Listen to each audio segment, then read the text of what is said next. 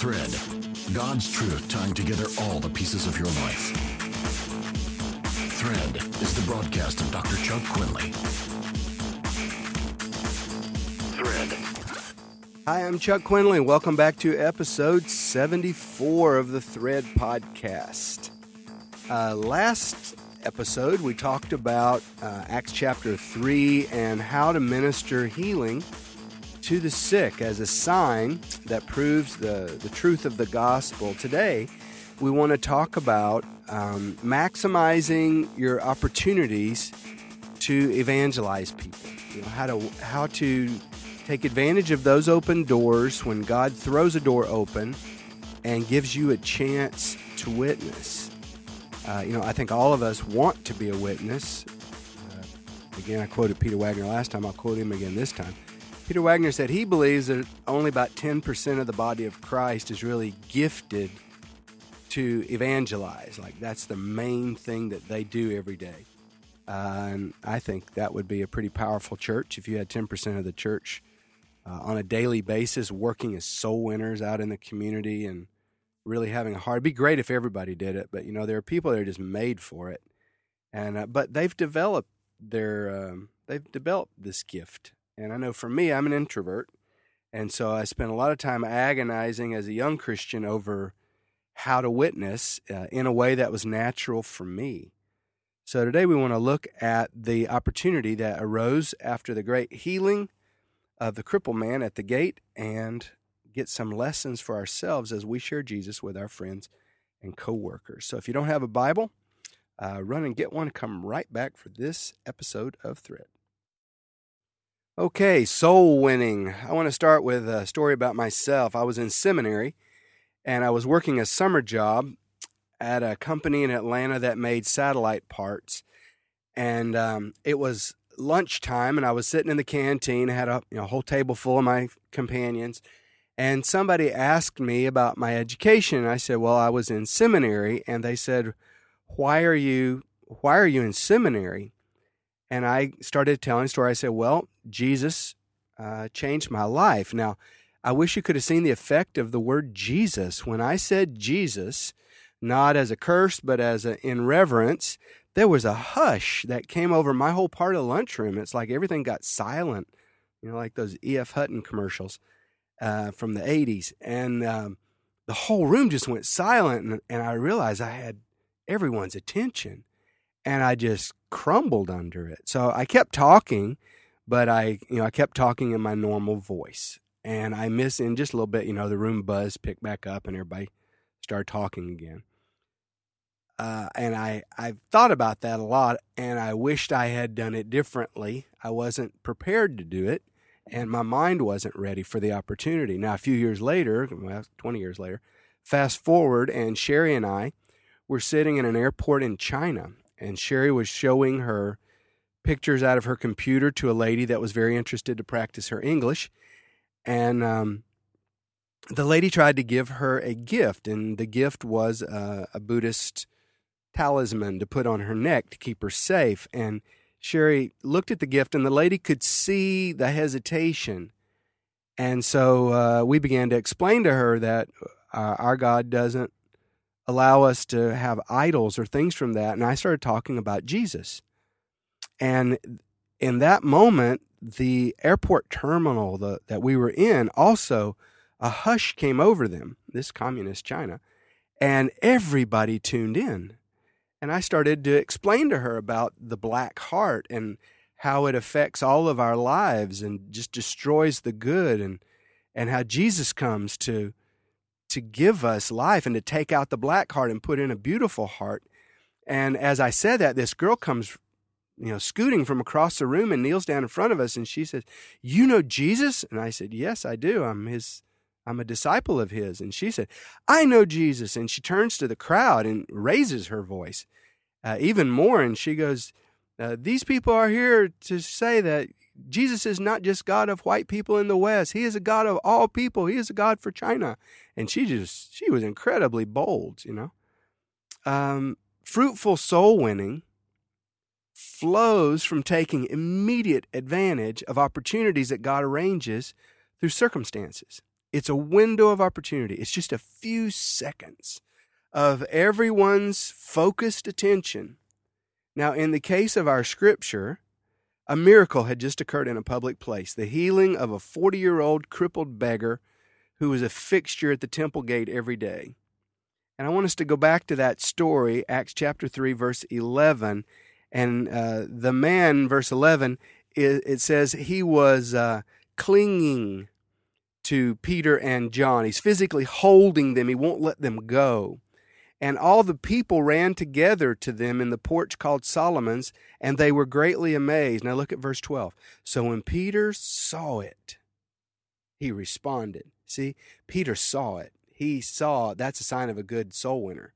Peter seizes that moment. The Holy Spirit has authority that he's given to Peter. Remember Acts 1:8, you shall receive dunamis, power, authority from God, strength and might. And Peter uses his authority, and he takes over the situation. I wish I could go back and be 21 or 22 and be in that lunchroom again, and everybody go quiet. And I know the Apostle Paul would have stood up on the chair and preached and called them to repentance. And I wish I had done that. I wish I could go back and get my chance again. All I can do is move forward and do my best to catch the new opportunities that God is giving me all the time to share Jesus. The Holy Spirit will do this. He will create an opportunity, but you got to have your game on. You got to be ready for it and looking for your chance.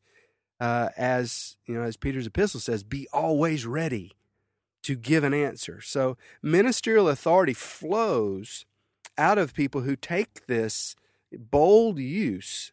Now, everybody has run to the healed man, and they're looking at Peter, and Peter responded, and he says, why are you looking at us as though we by our own power or godliness have made this man walk?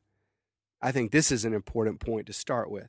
Ministerial authority, also flows from humility, and it flows from innocence. Peter deflects this glory instead of basking in it. And we need to be really careful, that we don't steal God's glory by giving the impression that something in you ever causes success or miracles. Peter says in verse 13, God did it. God did it, and God did it to glorify and to endorse Jesus. And he begins now his chance to share preaching with all these people. They're quiet. They're focused on him. He just speaks up and takes over, and he starts the gospel message. Remember that the scripture said the gospel has the power. Just the gospel. Just say it. If people can hear it and understand it, it has the power to bring salvation to them. So we have to share the gospel out of love for the people.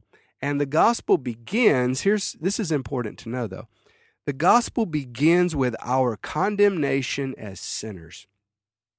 And that's where Peter starts. Now again, go back to the story of me as a young soul winner. I went to Parchman Prison in Mississippi, and I went to another prison near Bay Minette, Alabama, and I'm going to guys that are on death row, and I'm trying to minister to them and get them to pray with me, and one of them agreed to, and I remember the day, me as a young minister, and I was afraid to lead their sinner's prayer with the word sins, because I'm thinking in my mind, it might make them offended. They might think, who do I think I am to make them ask God to forgive them of sins? And I went through that experience with him. I called it mistakes and, all kinds of other words. People just can't be saved. If they're offended at the thought that they would be called a sinner, well, then they just can't be saved. That's the point. And this is maybe another reason why the church is in a mess in so many places. We've got unrepentant sinners in the church, still proud, still shamelessly doing wrong, and then somehow believing that they are saved because they did the noble deed of asking Jesus to come into their heart. They didn't repent. They didn't admit. And this is where the gospel starts. we must all come humbly to the foot of the cross and confess our sins and our unworthiness to God. Don't think you can make a side entrance for anybody. All have sinned. It starts there, and Peter knows it. And that's where Peter starts his presentation. He is going to show them that the God of Abraham, verse 13, the God of Abraham, Isaac, and Jacob, the God of our fathers, glorified his servant Jesus. Let him do miracles everywhere. You delivered him up. You denied him in the presence of Pilate.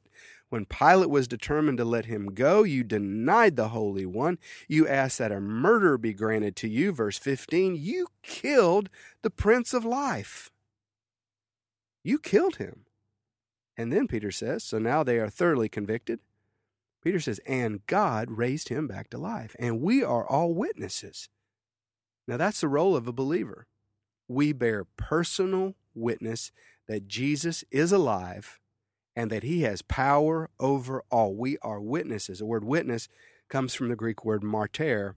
And because so many witnesses were killed for confronting their culture with the gospel, the word martyr came to mean not just a witness, but someone who gives their testimony even at the cost of their life. Peter says that's what we are. We are witnesses. We will die giving witness that Jesus is alive and that he is Lord of all. Verse 15, we are witnesses. Verse 16 says, faith in Jesus' name has given this man, and I like the expression, perfect soundness. The Greek says, tein olak lerion. It means perfect health, being whole in every single way. You're whole in your emotions, in your mental state, in your body, in your relationships. You are perfectly whole.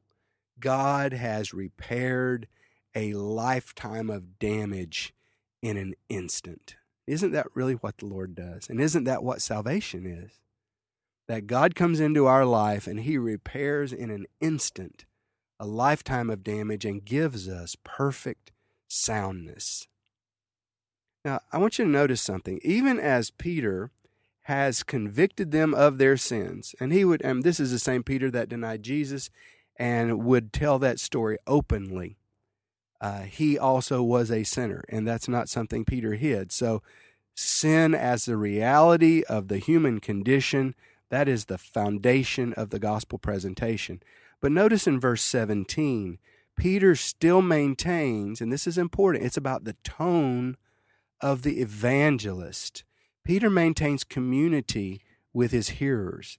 Even as he rebukes them for their sadistic cruelty to the Son of God, he maintains community with them. That's really important because I think the tone of evangelism and the thundering, self-righteous, preaching has done more damage for the cause of Christianity, especially in the West, than anything I can imagine. It's not that the gospel is wrong. There's got to be the right tone. You got to choose the right stance and posture. If you're going to condemn others of sin, you've got to find a way to do that and not sound self-righteous. Now, here's Peter. He says, after he says, God has done a miracle, this man is standing right here in front of you as proof of what I'm saying. The name of Jesus alone, faith in that name, healed this man. God has raised Jesus. He is Lord of all. He always was Lord. You denied him. You killed him. You are conspirators in his death. And God convicts you today of your sin. And verse 17, he says, but now brothers. See, he calls them brothers. But now brothers, I know that you did it in ignorance. And then he looks at, here's the Pharisees and priests and scribes all gathering around, and he says, and also your rulers did what they did in ignorance. In verse 18, he says, actually, these are things that were foretold in the prophets that would happen to God's Son. Now, a little side note, Peter doesn't call them my rulers. He does not anymore see himself under the authority of priest-led Judaism. He is under the authority of Jesus Christ, and he answers to the body of Christ, and he answers to God himself. And he can be rebuked, Show him in Scripture where he's wrong, and he'll be rebuked. But he does not any longer see the priests as his leaders and his spiritual authority. He says, your rulers. Verse 19. He brings them, and this is very important, after he's convicted them of their sin, he shows community with them. He shows that there's an open door of opportunity with God. Then he tells them what to do about their state. And the first word he says is, you need now to repent. You need to repent. You need to acknowledge your guilt. Don't hide it. Don't call it a mistake. Say what it was and stand up and claim your sin. And then you need to turn your back on your sin, burn your bridges, do whatever you have to do to get away from that lifestyle. Repent. Secondly, be converted. It's an interesting word. It's passive. He doesn't say convert yourself. He says allow yourself to be converted by God. Open up. Open up to God's grace to work in you, and he will convert you. He's going to take you and convert you from a doubter to a believer. He's going to convert you from someone who's proud to someone who's humble.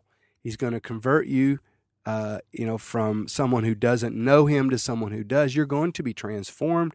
You're going to be, as Corinthians says, 2 Corinthians, a new creature. You're going to become a new creature. God's going to bring this about in you. And he makes them a promise. If you will repent, that's for you to do. And if you will be converted, that's for God to do. But you've got to open up and let him convert you. Do this, and two things are going to happen. Verse 19, he says, your sins are going to be blotted out. Everything you ever did is going to go away. Tell him about it. That's a beautiful promise.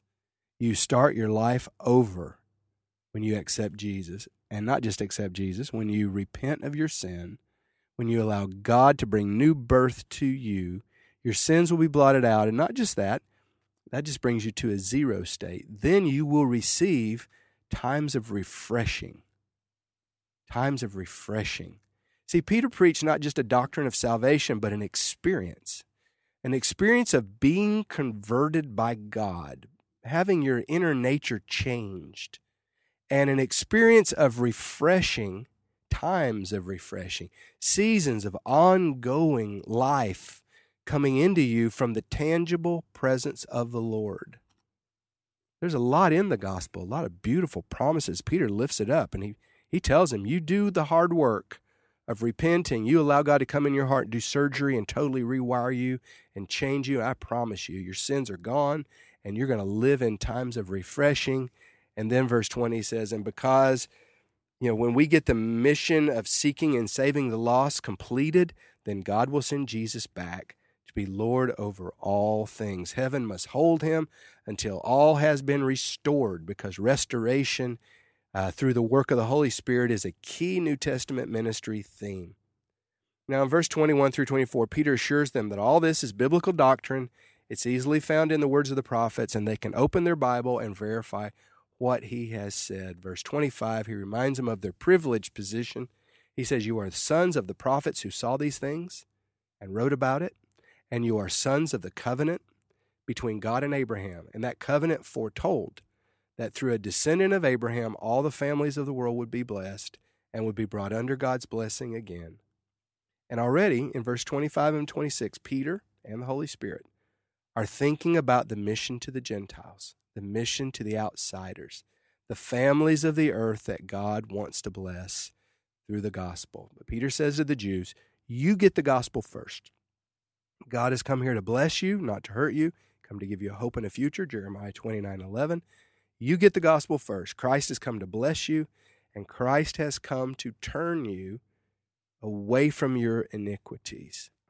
Take authority, my brothers, my sisters. When God opens doors for you to share Jesus with people, to share the gospel message, the story of salvation, lead them to know what to do about it. Don't just leave them with the story. Tell them your testimony. Tell them that this is for them, and then lead them to repent and allow God to convert them by his powerful Spirit. And you can be a soul winner. There's somebody out there for you to bring to Christ, and he wants to use you. If you would like a book about this, I've actually written a book about this, and it's called I Want to Bear Fruit. If you've got a Kindle, it's available on the Kindle store. Just look up Chuck Quinley, I Want to Bear Fruit. You can also order this. If you just send me an email, I'll tell you how. Quinley.com. You can order this and we'll ship it to you. About $10 a book.